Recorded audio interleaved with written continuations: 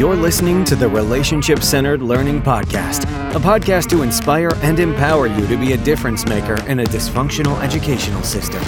Hear weekly from adults and students who are having a radical impact in the education space as they share from their minds and hearts, giving us practical tools that we can take back to our classrooms and campuses. Here to take you outside the educational box is author, disruptor, and your host, Kevin Curtis. Before we get into today's episode, if you really like the GTKY concept of connections before content, but you thought to yourself, where do I get those good questions at? And you're thinking, well, I'm still doing virtual teaching versus in-person teaching, and I just want to connect with my kids, but I'm not sure what questions to ask. What we've done for you is created a free resource of 25 GTKY questions that you can immediately download and go back into your virtual setting or your in-person classroom setting to make a difference of getting to know your students before you dive into the content. All you have to do is head over to our website at rclfirst.com, sign up for our newsletter, and you will get immediate access to 25 GTKY questions that you can go back into the classroom and start putting connections before content. So let's get right back into the show. Hey, welcome back to the show, everyone. On today's episode, I'm interviewing Trevor Muir. Trevor is an author, speaker, storyteller, and former classroom teacher. He is known for creating the epic classroom and has a powerful voice in leading classroom teachers in a new direction. Trevor is offering for the first time an online workshop that we're going to talk about in today's episode. He was on my top 25 guest list, and I'm elated to have him on the show. Thanks for tuning in. Let's get started. Welcome to the Relationship Centered Learning Podcast, where we put relationships at the center of all learning. I am super pumped excited to have Trevor on the show today. Hey, welcome to the show, Trevor. Hey, Kevin, thanks so much for letting me be on. Absolutely, brother. Hey, so just like we do in the classroom, we always want to preach connections before content. So we do that in what we call the GTKY format. That's simple five simple questions I'm going to ask you, and you flip five back at me. So I'm going to start off with one simple question. To start off with number one, how do you like your eggs? Oh, gosh, sunny side up, period. Me too. That's awesome. Yeah. I think that's the only way they should be cooked. But I'm with you on that. All right. So when you put your shoes and socks on, are you a sock, shoe, or a sock, shoe? How do you put your socks or your shoes on? Definitively sock, shoe. Okay. And I used to do sock, shoe, tie one shoe, tie the other shoe. But now I like to put them on, tie the shoe, and then put the other shoe on and tie it. It's a choice. I love it. Yeah. Hey, these are the little things that we just want to know about Trevor. What's so funny is nobody in my entire life has ever asked me, and yet I can tell you instantly. These are the things. I know. See, that's what's next. What's number three? Number three, just a simple thing is this. If I was coming to your hometown, where is somewhere you would have to take me? You'd be like, Kevin, I got to take you here. Oh, I would take you on a hike. Okay. So there's this park not far from me. It's called Seidman Park, and it's just gorgeous. And there's creeks and hills, and you can catch crawdads and snakes and it's wonderful. That's where I'd take you. All right. So number four, growing up, what was that one meal or like a sandwich or something that your mom made you that you always look forward to? My mom could cook some food. The very best meal is fried chicken. So I live in Grand Rapids, Michigan now, but I grew up down in Southwest Florida, and not by the beach and not by Disney World, but actually like a little bit in the country of Florida, which is a rare thing. And so my mom was just this master Southern cook. She still is. And her fried chicken with collard greens just rocks my world. Nice. That's awesome. Yeah. All right. Question number five. If you were switching places with me right now and behind you said the Relationship Centered Learning Podcast, who would you interview? Ooh, I would interview my sixth grade teacher, Mr. Peters. Okay, so you're going to make sure I'd talk to my sixth grade teacher. Okay, so then we're going to make that happen, Trevor. We're going to come back. No, I want to do it. That's why I asked that question. I'm selfish. I want to know who would Trevor think needs to be on this show, and I think that says a lot about what that person means to you. Wouldn't you agree? Absolutely. Oh, 100%. And I'll tell you brother. about him in a bit. So. Okay, so 5 questions back at me. All right, what's your favorite reptile? Reptile. Ooh, that's a really good one. I would probably say crocodile. Crocodile, saltwater crocodile, Saltwater crocodile, American. Saltwater. Okay, saltwater crocodile. Yeah, it's the biggest. Yeah, absolutely. They're amazing. Ooh, yeah, powerful. If you could go relive 1 year of your life, what age would you choose? Oh man, if I could, not including this one. Hopefully, you're living your best life right now. You're gonna go back in time. I got you. Let's just say when I was 13. 13. 13. I love it. What is that? 8th grade? Yep. Absolutely. 8th grade. I had a decision to go between 2 different high schools. It was a real pivotal point in my life. And I'm thinking like, man, that would be a really good point to go back and just relive that 1 year for me. Did you enjoy it? Oh, I did. Don't get me wrong. Good. It was just, there's a lot. It's interesting because it's almost like the butterfly effect. There's, I had the choice of going to 2 different high schools. All my siblings went to one and then they rezoned me for another one and they gave me a choice. And so I always look back at that pivotal point because like not that I would change it, but the other school was very successful in athletics, and I played football. I met people and I knew people from there, and I always just wonder what would it have been like if I'd have went left instead of right. All right, love it. And so let's go with football. What do you think requires more toughness, football or rugby? Oh my God, I would think rugby. I have a friend of mine who was actually a strength and conditioning coach with the San Antonio Spurs, where I live here, and he posts nothing but he trains and coaches for rugby athletes. Okay. And I watch him and I watch the things he posts, Trevor, and I would say hands down, rugby. Period. I know. I mean, it's not even like close. I mean, I watch the things that he makes those guys train for, and then you watch what they go through. And I'm just being honest. Now I watch NFL football, and I watched it yesterday, and unfortunately, I am a Cowboys fan. So, but the bad part is I watch it and I'm like, you can't even touch each other anymore the way, like, it's just like, it's sport. It's completely turned into, oh yeah. So one time I was in Australia and I was, I got to hang out with a rugby player for a while. And this guy was 6'7", probably like 280 pounds, just an absolute beast. And he was talking all about rugby and losing teeth and all this stuff. I was like, so what do you guys do for fun?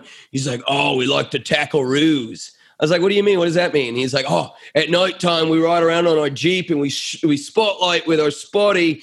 And if we see a kangaroo, we tackle it. And I'm like, and you got to forgive my accent there. Yeah. But I mean, like this guy literally, like his activity is to tackle like 8-foot tall kangaroos out in the outback. And I was just like, you are a tough man. Yes. Like, I would not want you to be, I don't want to be blindsided by you. Absolutely. Oh my God. That's a great story. All right. That's 3. Is that only 3? I better pick it up. No, you got 2 more. All right, 2 more. Cats or dogs? Dogs all day long. Period. Do you have one? I got 3 Australian Shepherds, miniatures. Nice. Do they have accents? No, but it's just so funny when you were using the accent. It made me think of the Australian Shepherd. But yes, no accents. But I've never owned cats, so I can't. But I've only owned dogs my entire life, and I live in love for dogs. They're amazing. All right, last question. If you could interview somebody who is no longer with us, who would it be? Ooh, wow. Okay, I would have to think. I would like to interview probably. There's so many different people that are really quickly rushed into my mind.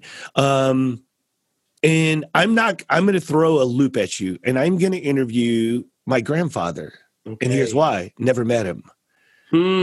Never met either one of my grandfathers on either side. Paternal or so I would choose either one of them, but I never met either one of them. And I only met my dad's mom once, and my mom's mom I was closer to out of all grandparents. So I didn't really have that grandparent experience. But recently I turned 51 a couple weeks ago, and I'm on Ancestry.com. I did the 23andMe, but I started looking into the history, and I started just really starting to look at some of those things. And I was like, man, I wish I would have just met my grandfather, like just had a great conversation with him, know a little something about him. So that's a good question.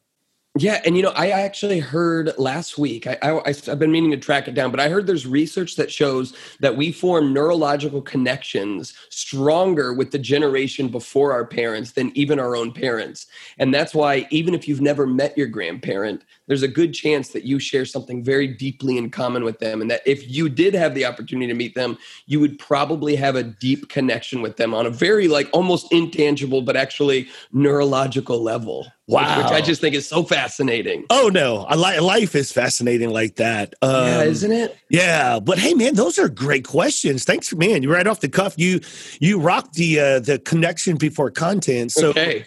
So we model that just for the listeners. So remember, connections before content. If you are looking for an opportunity to use those types of questions in the classroom, all you need to do is head over to the website at rclfirst.com. You can click on the link and you can sign up for 28 GTKY questions. You can go back into the classroom and use them with your students. Or if you're an administrator, you can use them with your staff to use connections before content in the classroom or on the campus. So as we get into this, Trevor, as I mentioned earlier, I have been a fan of yours. I know you hear this all the time. No, and the reason I say that is because you make such an impact. But I think one of the things that was really hard for me to understand is when you start making an impact, you don't realize who you're making an impact with all the time. So, it's nice, Trevor, when you get to see people in person and they get to say like, thank you for today, or thank you for the message, or whatever it is, right? But I will tell you, I have referenced your videos throughout our trainings throughout the last 5 years. I have referenced who you are and what you preach and teach about. I have just referenced you in general as one of those educators that I have said, look, it can be done different, right? Listen to what this man has to say, because it sounds crazy, Trevor, but it's so simplistic of your message of what you represent in teachers in the classroom, right? So just to start off, I want people to know who you are, just as a general person, as an educator. So can you just kind of take us to who you are and give us a little bit of insight to who Trevor is? Yeah, absolutely. And I appreciate those kind words. I mean, and I love that you said it's simple. And it's like, yes, everything both of us, the work we do is very simple. But with that simplicity comes a lot of complexity, right? Like, well said. And so, to tell you about who I am, you asked me earlier who I would interview. I had a teacher in 6th grade named Mr. Peters. And this was the same year, 6th grade, when my parents got divorced. And my grandmother, who lived in my home, died of alcoholism. And my mom became a single mother of 5 kids. And we had to deal with trauma and just difficulties like I've never had to face since. I mean, we've had plenty of different challenges throughout life, but that was the toughest year of my whole life. And I'll never forget this guy, Mr. Peters, who just deeply invested in me, asking questions, building a relationship, just loving me in a way that nobody else really was able to during that year of life. And that just had a deep impact on me. And that's why when I got to the end of college with no idea what I wanted to do with my life, I remember like doing some deep thinking, some exegizing for my own life, like what has got me to where I am now. And this guy, Mr. Peters, kept popping up into my head. Like, and I started through a whole chain of events. I decided, this is what I want to do with my life is I want to help students. I want to help people, find ways to succeed and achieve greatness and love their lives. And so like, to me, it all started back there in 6th grade with Mr. Peters. And that just set me on this track to become a high school teacher, which I did for a while. I worked with middle school students. I'm working with future teachers now at a university. But a lot of my time is spent working with other teachers now, helping them figure out different ways and ideas, really just to capture kids' hearts and get them engaged and excited about learning, which has a lot of, there's definitely a long-lasting effect when we do that with kids. So yeah, that's a little bit about me. And my work is really just kind of based on how do you do that? And what are some things you can do to make it work? Absolutely. No, I love the realism of when you talk and you present, like the story, was it, and I apologize, I've heard so many of your different things, but was it the rabbit that got out in the class? Was it the rabbit? Oh, the goats, the baby goats. The baby goats, right? So when you told the baby goat story, man, it was like, holy cow, you could literally feel your world just coming like crashing down with everything going on, right? Yeah, well, and the idea is like, listen, I mean, the story is like, I had a student bring in baby goats and they got out and I got in a lot of trouble and they ran out in the hallway and pooped next to a board member and my principal flipped her lid. Like, and it's a very specific story to me, but when I tell that story, the reason that people all over the place love to watch that video and hear that story isn't just because of pure entertainment. It's because if you're a teacher, you know all about things going nuts in the classroom. You know all about unplanned events happening. And so like, it's just like, how do I connect with you on that? How do we tell stories that you can connect with and hopefully inspires you to go back to work with positivity and just an attitude, this mindset that, hey, if things go wrong, we can turn this into a good thing. So earlier, I love the fact that you were vulnerable enough to mention how you had a struggle when you were growing up. Did you ever find yourself when you were a teacher using that past experiences that you have had personally to help other students kind of overcome some obstacles currently that they were experiencing in their life? Did you ever kind of use that as a connection? Yeah, every day. I mean, that's one of the hardest lessons I had to learn as a young teacher was vulnerability is required. You have to share your own life, maybe not every single detail of it, but you have to share this fact that you are not just this blank slate who comes to class simply to deliver content information, but that you actually have to let your students know that you're human and that you have a story too. Right? Like that's something that I spend a lot of time talking about and making videos about. My first book is all about is this fact that we are all characters within our own stories. Like we're heroes on the hero's journey and we experience challenges and obstacles and mistakes and we encounter guides and mentors along the way. And I think with students, it's really important that teachers let them know that we are heroes on our own journey as well. And we've experienced challenges and screwed up and went through it all too. And because what I've found is that when I'm more vulnerable with my students, they all of a sudden are more vulnerable with me. That, when I talk about, my parents got divorced, or I got in a little bit of trouble in high school, or I cheated on a test and got in trouble in college, or whatever it is, when I let them know that, all of a sudden it's like, oh, this guy cares enough about us to tell us his true story. Maybe that will make me lean in a little bit more in class. Maybe that'll make me, maybe this guy will maybe I can trust this guy with my own story. Right. Because as you know, I mean, it's the center of your work. When you have this real relationship with kids, there's going to be a much greater effect than just all of a sudden we've got this relationship. All of a sudden kids engage more in class. All of a sudden kids are developing more socially when there's a relationship there. There's cognitive development when kids feel safe and have a relationship with their teacher. And so really it's the foundation for everything. But to do that, I think you've got to have vulnerability and be honest and real with kids. So earlier, you had just mentioned now you're currently working with new teachers or teachers, right, outside. So one of the things that I'm sure you've experienced, that I've experienced as a struggle is how do we get teachers to not just comprehend and understand what you just said? How do we get them to like model or show or demonstrate? Because there is either a lack of comfortableness that everybody is not as vulnerable as Trevor and Kevin, right? That's right. Or I've seen two things, or seen multiple things, but the two ones is one, it's just not me, or two, I'm apprehensive because my experience or something taught me that if I do this cuts against the grain of what education is really focusing on, which is about curriculum and standardized scores and things.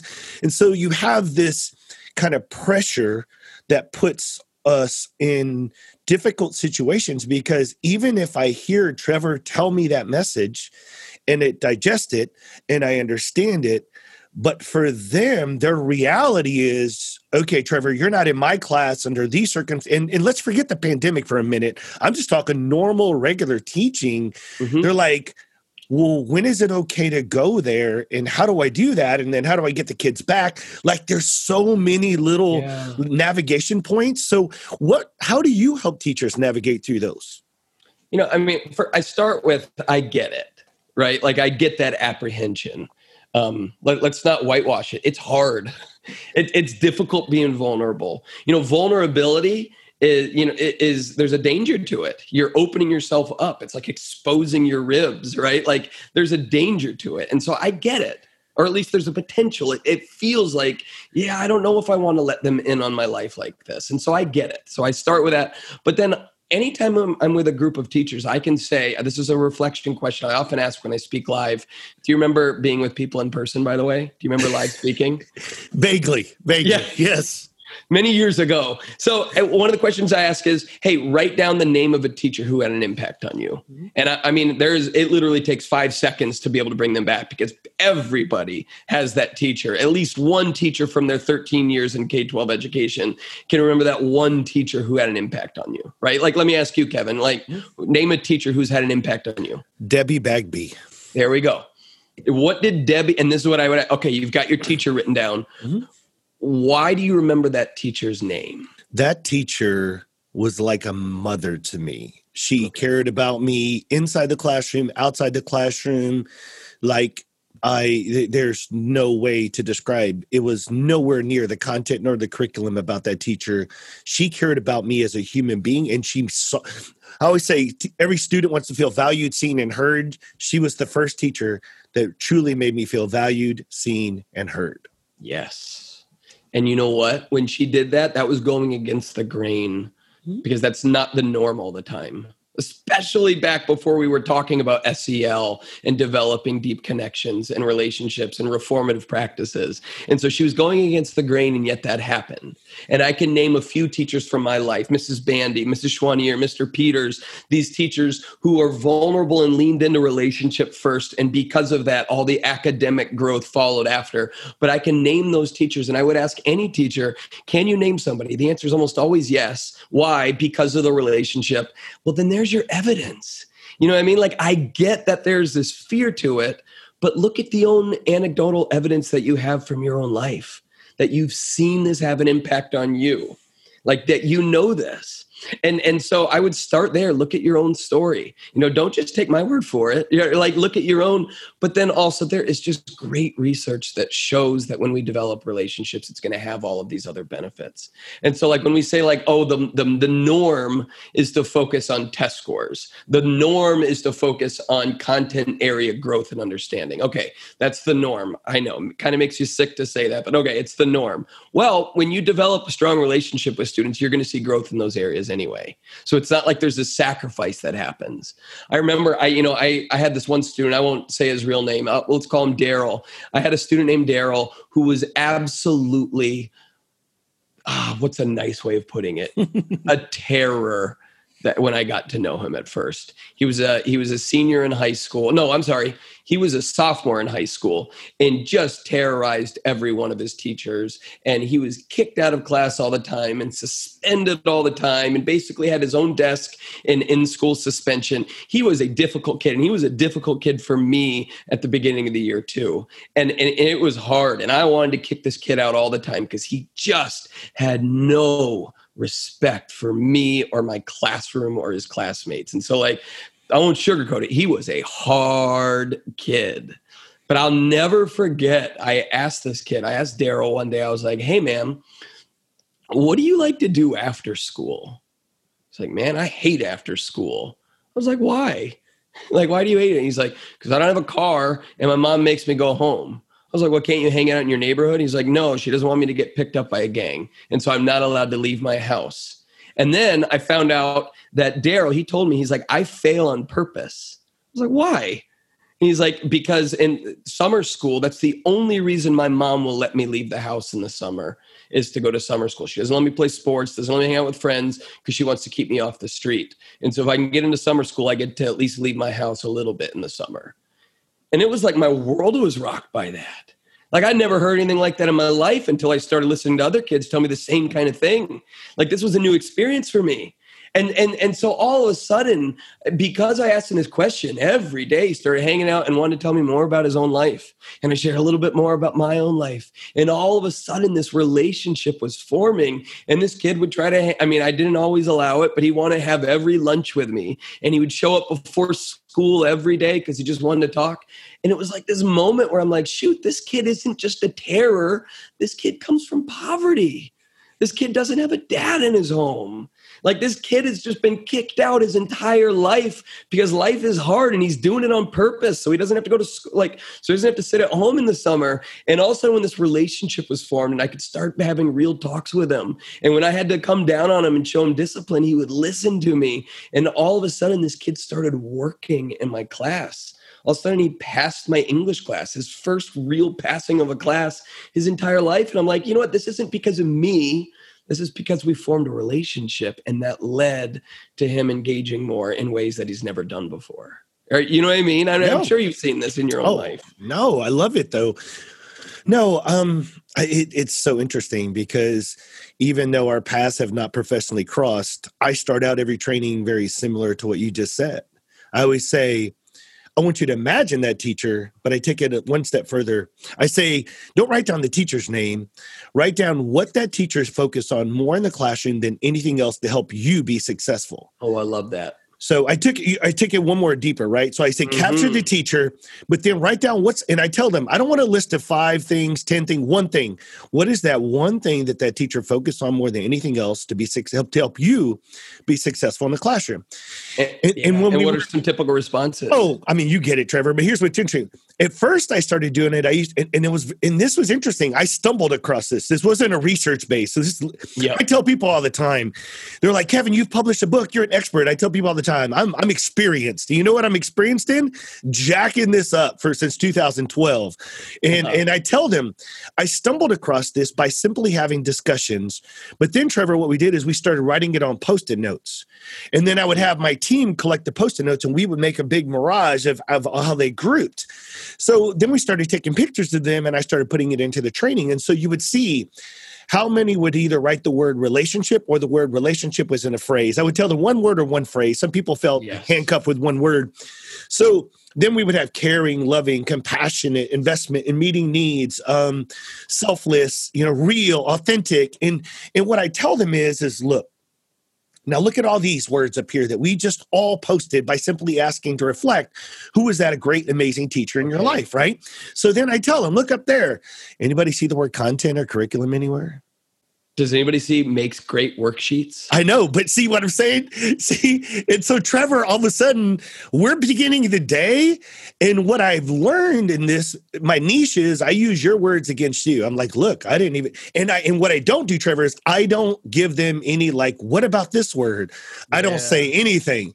That's exactly right. So then they're all of a sudden looking up at all these words, and they're just like, oh. And I'm like, so isn't it ironic that everybody in this room, data comes back and tells us that the best amazing teachers that you had experience in your life weren't about worksheets, weren't about content, weren't about curriculum, any of that other stuff.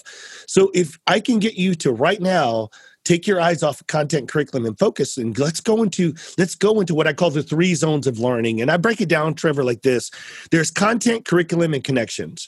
And I think for me, and I really want to get your opinion on this, content is the biggest driving. We know it's the biggest driver of why we're there, but it's the supporting of around it that really helps content, as you mentioned earlier, be successful. But here's what I notice. Content and correct, I always talk about discipline referrals, attendance, disproportionality. I mean, all the other areas of where we correct students to change their behavior or their grades or attendance. But I tell them, you realize out of those 2 zones, those are the only 2 that in education we're held accountable for. That's right. So what happens is when I say, what about the 3rd zone of connecting? There is no accountability for connections. There's no relationship report, right? Yep. This is my hypothesis, Trevor. I believe until education changes the framework and holds us accountable for making connections with kids, the needle is going to move very slowly. Mm-hmm. Because if you look at it, as educators, we're good soldiers. Just tell us what to do. Yep. And 80% of that staff will tell us what to do. 10% will always exceed. 10% will never do anything anyways. Mm-hmm. So go with the 80%. If the 80% say, tell us what to do, nobody's telling them that their job status and their evaluations and everything else surrounding that, and even pay incentives. There's districts in Texas that use incentives for pay on how they get evaluated. None of those things will reference connections or relationships. So therefore, a teacher says, I hear you, Trevor and Kevin. That all sounds great. But in my world and in my reality, I ain't getting graded on connections and relationships. And what we've tried to do, as you've mentioned, indirectly say, I tell them, we lean into James Comer's quote, no significant learning occurs without a significant relationship. Mm-hmm. And so I tell them, if you want significant scores, you need significant learning. And the only way that you're going to get significant learning is with significant relationships. Period. So what I'm trying to get you to do today is, and if you'll invest in that, I promise you'll see significant learning. You'll get the significant scores. You'll get the evaluations you're looking for. But it's that trust factor of navigating around, but nobody's holding me accountable for this. What's your thoughts on that? Oh, a ditto, right? Like, I feel like everything we're saying is that's what I'm preaching. And you know, like something I really is heavy on my heart lately is the idea that school only focuses on content, or at least that's what the measures are, focused on content, but there is so much more to a whole child and what they're capable of, and success factors. You know what I mean? Like they surveyed 3,000 different employers recently, asking what are the number one skills sought by employers. And the top 4 are all these soft skills, essential skills: communication, collaboration, critical thinking, organization, and analyzing time.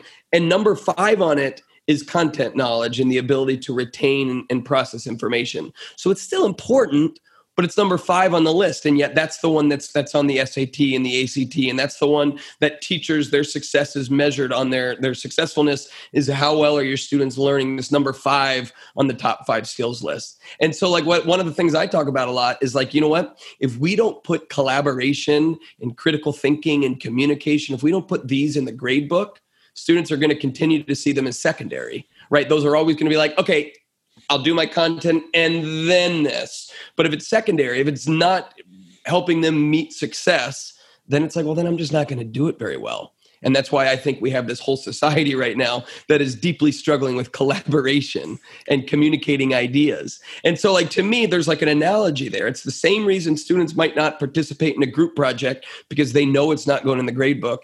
The same reason a lot of teachers, unfortunately, whether they're choosing to or they don't have the capacity to, aren't emphasizing relationships enough because it's like, oh, this isn't in my evaluation. Mm-hmm. This you know, when I see like schools being closed, these schools in Michigan have been closed not too long ago, and they're doing it based on test scores. They're failing schools. I'm doing quotes. I know we're on a podcast. They're failing schools because students aren't getting their content academic scores up. It's like, that's one measure of success.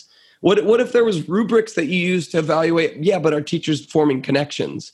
Are kids staying in school longer because of those teachers? You know, are suspensions down? Are we having to call the police less? Are we eliminating hunger in this district through this school system? Like, those are measures that matter more than content scores. Right? Those are success indicators. And so therefore, I'm 100% with you. Those have got to be emphasized in all 14,000 school districts. We'll right? say. No, well, because it's like you said, and this is why I say education is the box. The box is archaic, and it's been shaped through the last century of, like you said, pointing us in one direction. College readiness, SAT, ACT, yeah. You know, and what's interesting is I imagine I was on one of the podcasts and we were talking about like school is like a highway, a massive sets of highways, but we're all pointing everybody to one exit ramp. ACT, SAT, college prep. And I'm like, but how many kids in today's, as you mentioned, soft skills, technology, are forming their own companies, are developing their own video games, are doing these entrepreneurs at early ages? I mean, YouTubers. And my daughter's on Twitch. I mean, she wants to be a streamer. She's like no different than anyone else at that age, right? Yeah. But they are making a living at streaming, and some of them aren't finishing high school or going to college to do these things. And so, as you've pointed out, Trevor, when is the school system going to catch up and go, okay, we need to revamp? Because as you pointed out, there's so many measures of successes. Reevaluate. Look at what you said. Here's the top 5 things that are companies want for employers, for future employers. Yeah. Here's what we need. And I feel like unfortunately, the pandemic would be the perfect, I'll use the air quote, excuse to hit Control Alt Delete and blow this sucker up. Not literally. And let's say, okay, let's start over. Let's have different measures of successes. Let's focus on connections as much as content.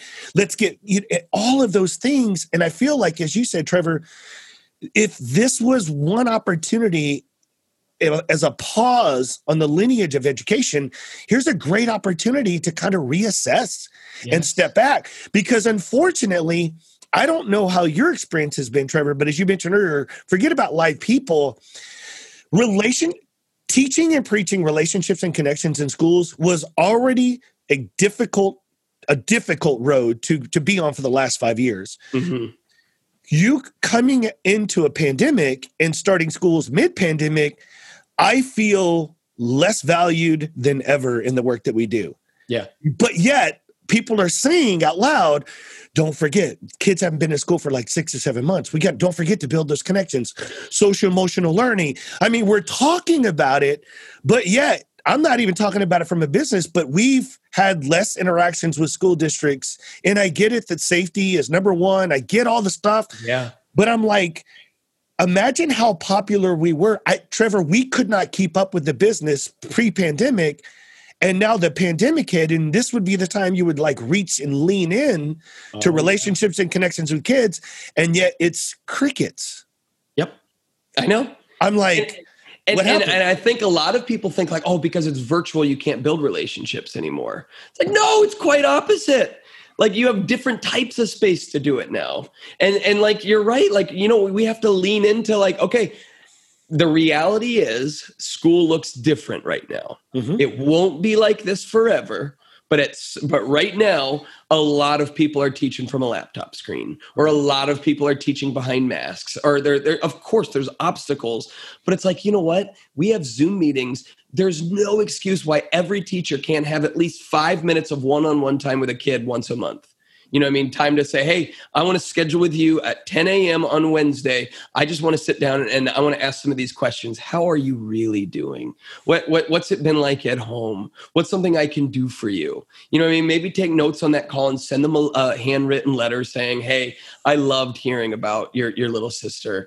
I can't wait to talk to you again next time. Like that's not that hard. Or what if you had small group meetings once a week online, where you have like 5 kids and every week you meet with those kids and it's just catch up and it's talking, it's asking questions. What if you took some of these essays you're going to have students write anyway, and you give an SEL component to them? And so you're very intentional about asking about their own lives and asking about what they're interested in, and really making sure that we're hitting those emotional connections with kids while we're in this virtual space. I mean, I just think that there's things that we can be doing to continue to build relationships, which is going to amplify student engagement. And we can do it in this virtual space. And to say you can't is really a cop-out. Now, is it the exact same? Is it as effective? I don't know.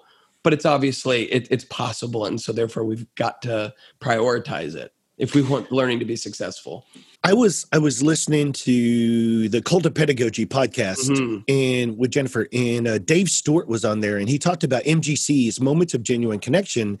And he also mentioned, and he made it really simple, like we talked about earlier, when you say sometimes, Trevor, your message is so simple, but yet complex, right? But he said, he told the listeners on the podcast, he said, have you ever been inspired, affirmed, celebrated by a text message or an email, or you know what I mean? And so he just went through those things. And when he broke it down there, Trevor, you're like, well, of course. And then he's like, so why is this so dang hard? Because everything that we've been able to celebrate and connect and affirm, and you felt connected with your loved ones and others, you've been able to do that through FaceTime and text messages and emails. And he said, so why are we not looking at just saying this is the same thing that can happen in the classroom?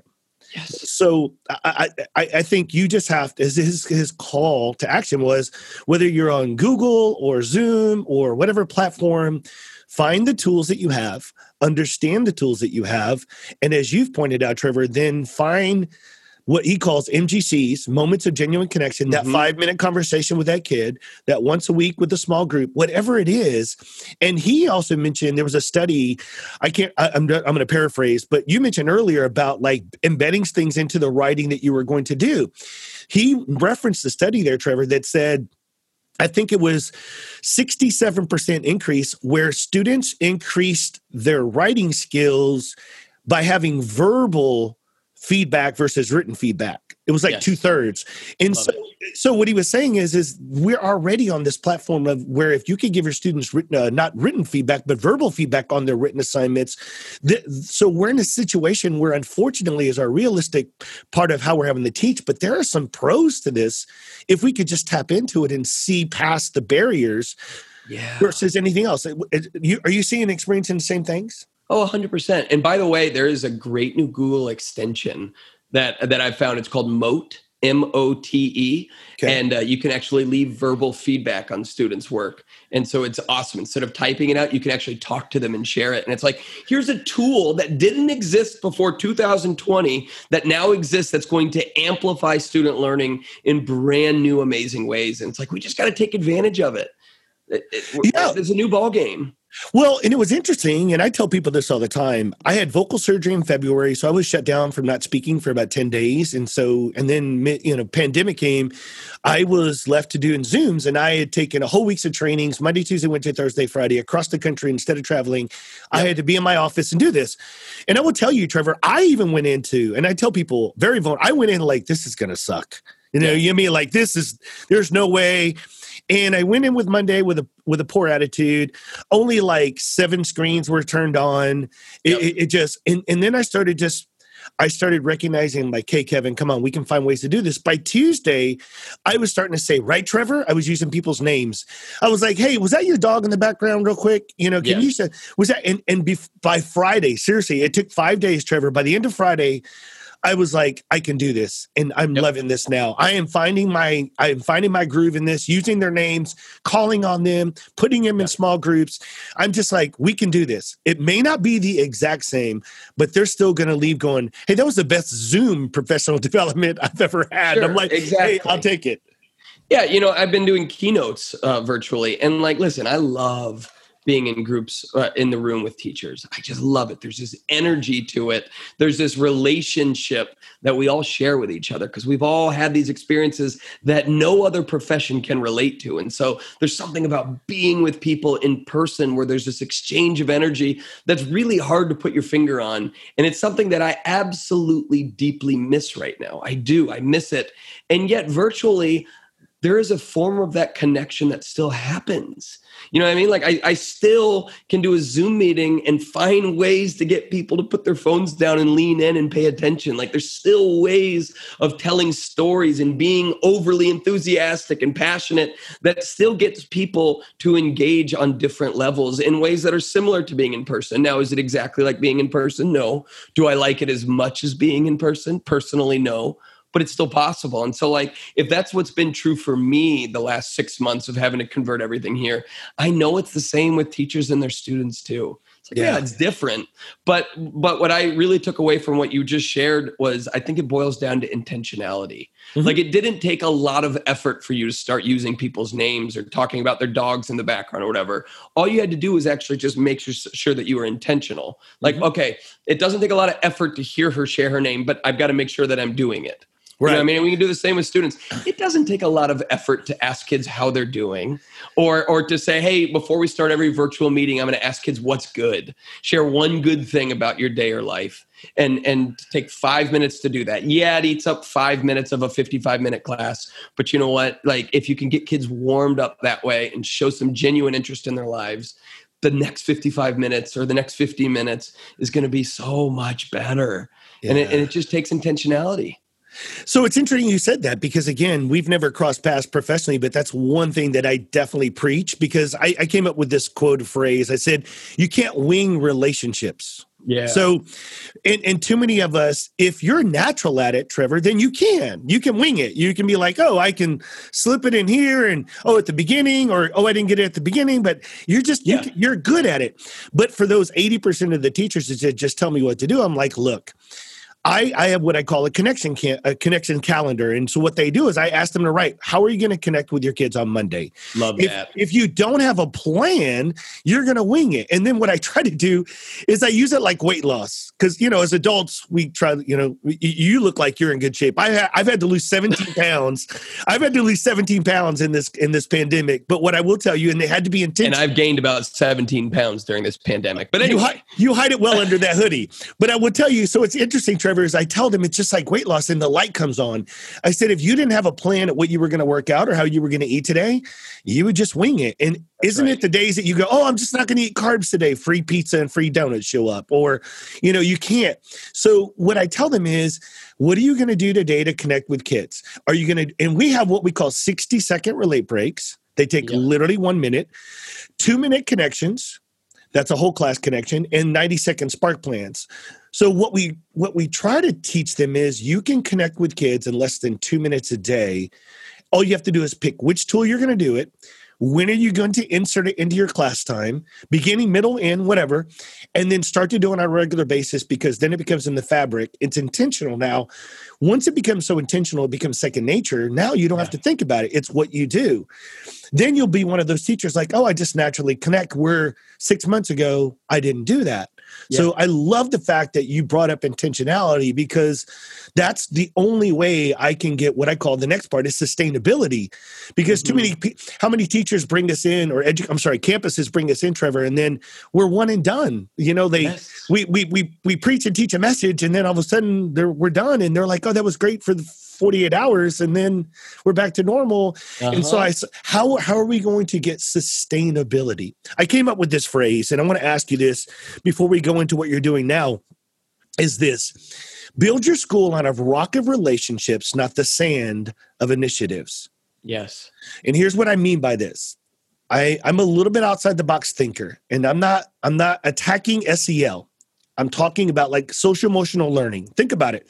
Right now, mid-pandemic, we need social emotional learning, trauma-informed practices, race, culture, diversity. There's so many things that have happened in our real lives that we need to be able to meet those needs in the school system. My philosophy, though, is that even with social emotional learning, all of those things that I just described, which are great resources for educators and needed, but you realize all of those come in a curriculum lesson-based form. Mm-hmm. And in my opinion, this is me, lesson-based curriculums blend relationships, where if you think about it, what if I build a relationship? How are we going to talk about social emotional needs, race, culture, diversity, if we don't even know each other? Mm-hmm. My fear is that some schools are quickly going out and grabbing those huge initiatives, those big, big initiatives, but they're bags of sand, and they're just going to bring them in because, one, they got to spend their money, two, they got to meet the students' needs, they got to check the box. But have they forgotten, what about building the foundation of a rock of relationships, and then bringing social emotional learning on top of it, then bringing race, culture, diversity, trauma, all of the other things that we definitely need in our school system. But I think sometimes we forget the rock of relationships gives us that strongest foundation to land those initiatives that we bring into the schools. What's your thought? Oh, 100%, 100%. I remember a school district in my area got a $50 million bond to just revamp their entire school. So they built this huge new wing, millions of dollars in furniture and technology. It was the most beautiful thing you've ever seen. And in the hallways, there were all these booths where kids could sit and face each other. And in the classrooms, they had all of these amazing flexible furniture. It was just the most beautiful stuff you could ever see. And yet, I remember when I went to go tour that school and help them out with some stuff and consulting, I went there, and every single classroom you looked into, kids are still sitting in rows, and the teacher's at the front of the room, and the kids are sitting in $1 million furniture, and they're all just looking at the teacher at the front of the room, sit and get.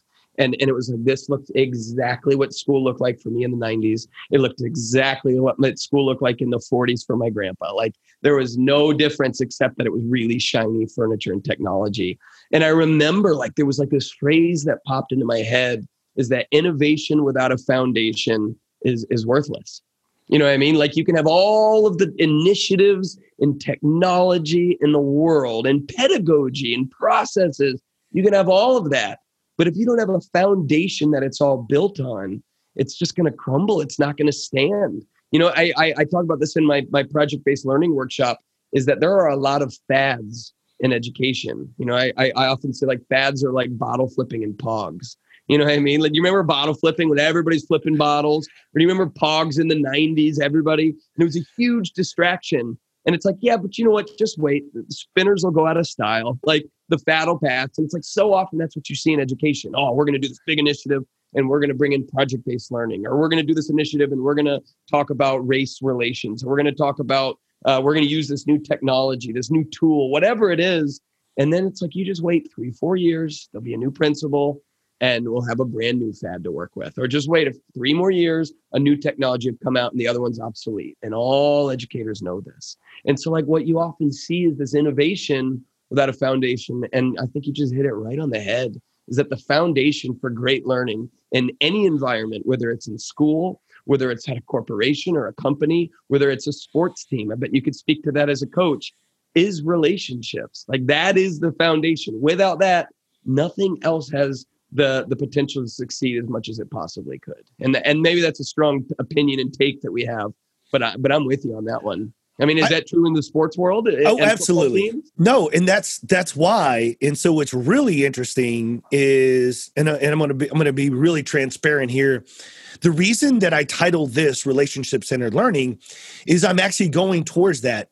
And for 2021, we have been national educators for restorative practices. And Trevor, unfortunately, there's pros and cons to using those terms. Mm-hmm. Some school districts will easily come towards us because we're about restorative practices and they hear relationships and accountability and repair harm.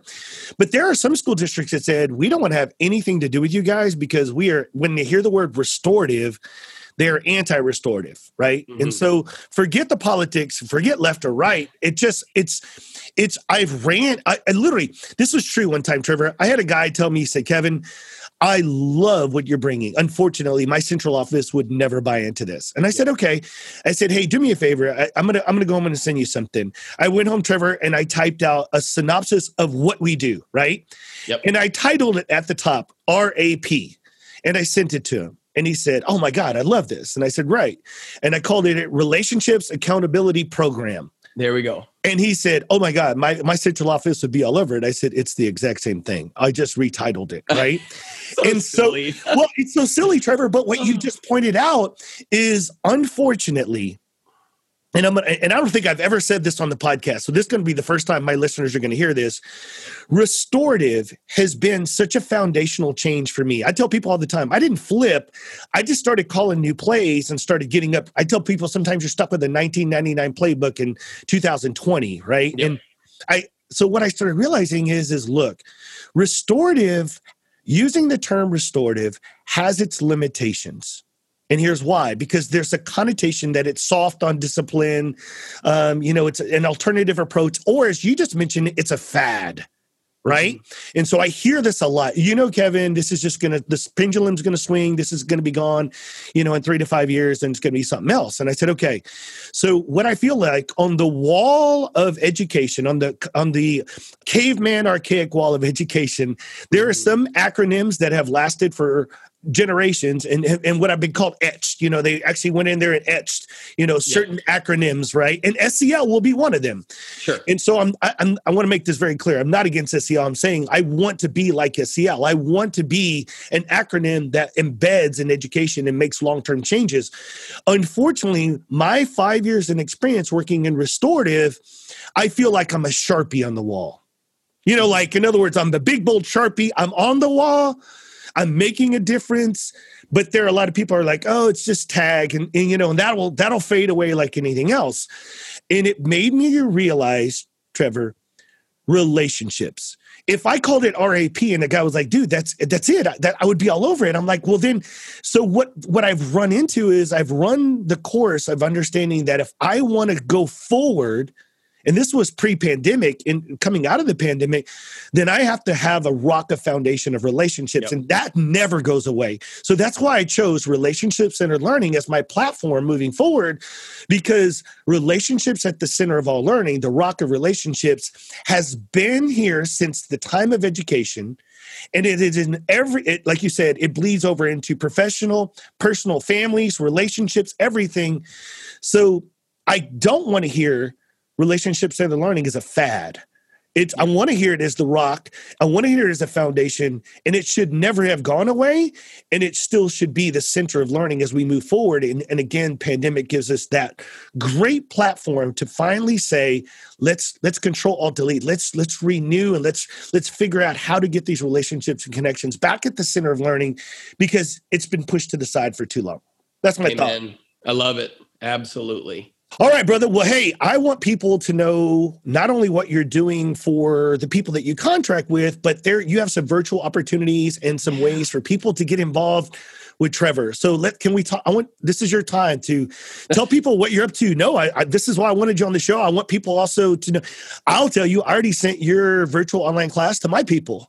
And said, hey, take a look at it. So no, I want people to know how we can get involved with you and what you're up to and how they can kind of learn a little bit about what you're talking about, just like I am.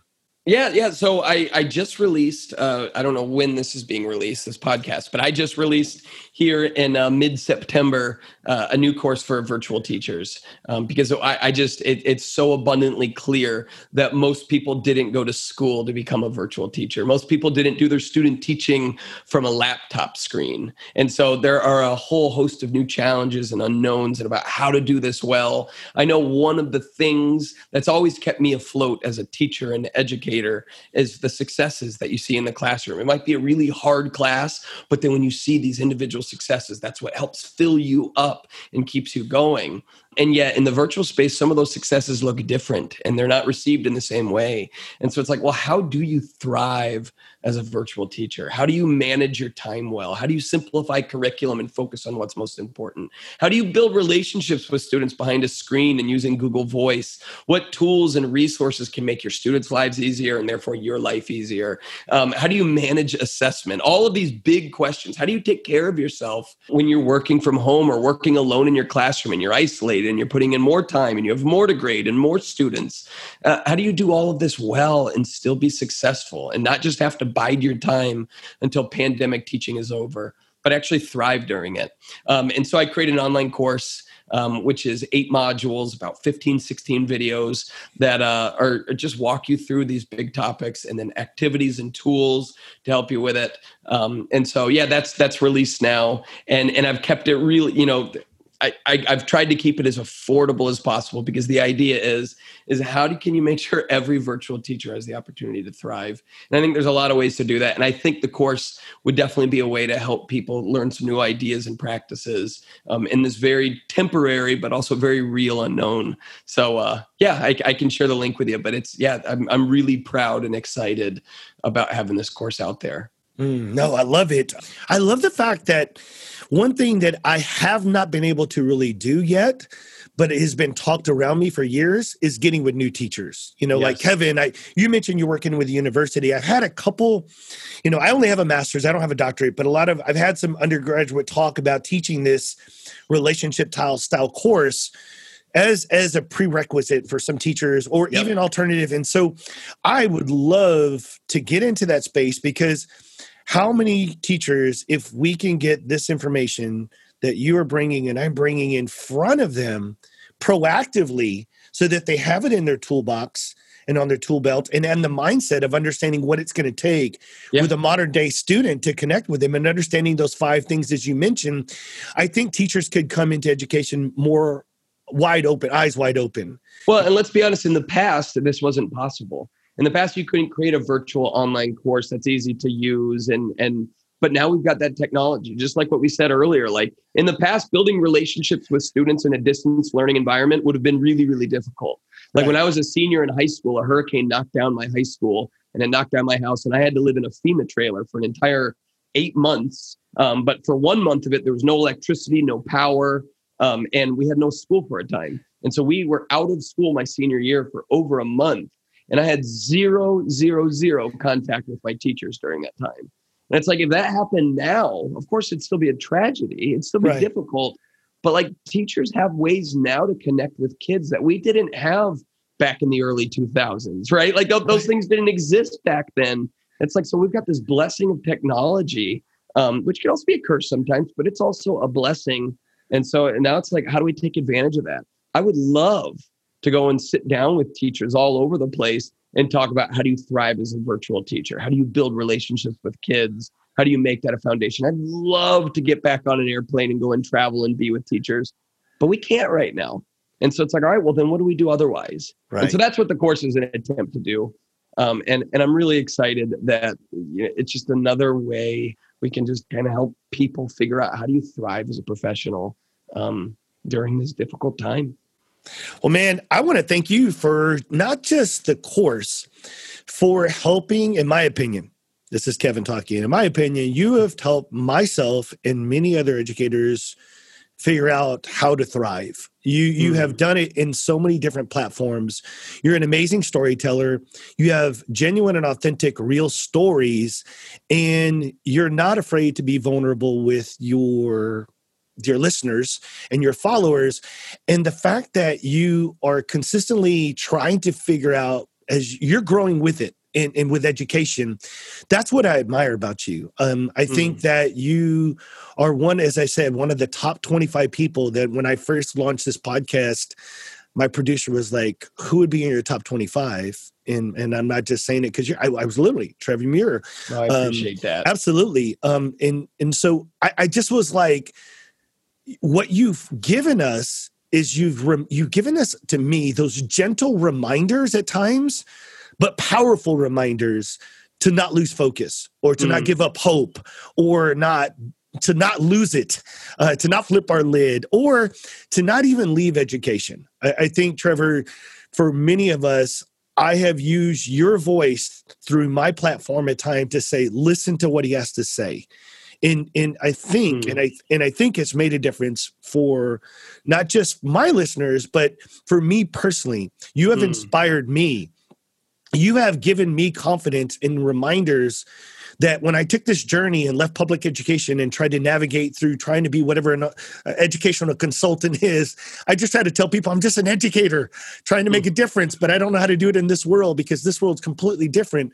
But I want to thank you because what you've also done is you've given me a light and an encouragement that this isn't being done for nothing, that we can make a difference. And the fact that you've created a virtual course, the fact that you're still out there making differences, your videos to people. So we're going to put in the show notes, Trevor, we're going to put everything that you want us to, as far as a link to there, a link to connect with you on social media, all of the things, the way to follow with you. We want to make sure every one of our listeners gets an opportunity. If they haven't already been inspired by you, I want them to hear you, and I want them to hear your message and what you are about. And I want them to start understanding how powerful the message that you bring can help educators get back up off their feet or stand tall in what they're doing. So thank you for what you do.